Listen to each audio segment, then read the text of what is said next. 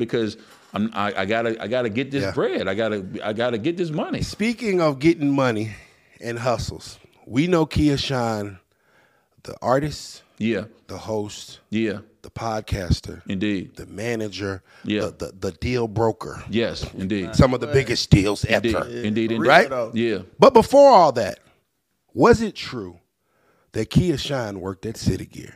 Yeah, there was a store that was the competition of City Gear. It was called His Place in the Merry-Go-Round Enterprises. And I had a clothing store that I worked for, and really that clothing store was really that popped my popularity off in Memphis. Yeah, that was that store that A-Ball MJG used to come in. We didn't have a lot of stuff that fit A-Ball. He was kind of big. But shouts out Ball. But you know what I'm saying? But JG used to be in there, Penny Hardaway. That's how I met Penny, you know what I mean? And Penny ended up being the first guest on our podcast on our inaugural season. So it was like those relationships I still have to this day, but it was just being able to be fresh and being able to be in a spot that was the nucleus of that, you know, that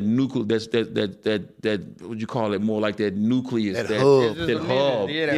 You know, and everybody got to stop doing everybody got to come through here, and then I could be able to talk to people, and then I learned how to sell. You know, and that's dope, because a lot of times people complain about where they're at in life instead of using where they're at in life to get them to another place. Yeah. You feel what I'm saying? The fact that you have, I'm at a retail job, I don't make a lot of money. Yeah, but I have a chance and opportunity to make priceless relationships. Come on. Yeah. You know what I'm saying? Priceless relationships that I have to this day because of that. You know, that's crazy. That I have to this day. God makes no mistakes. Every experience that he gives you, there's a lesson and a blessing in it.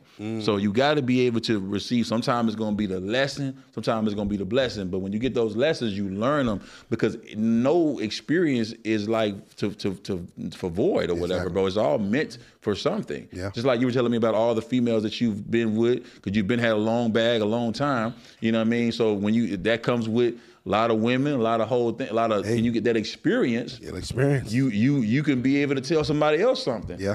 And then here's the thing that comes along with it, that the part that we all just don't talk about, but it's the anointing.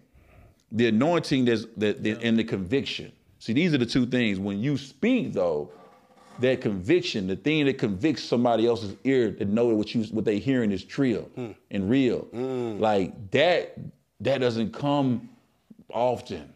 So when you have that and you could speak that and you're anointed to speak, you know what I mean? That's when you should be doing, that's when you got to go into that bag and use that to be able to give out, because you're giving. You're giving, and we got to be givers out here. Come on, man. You know what I mean?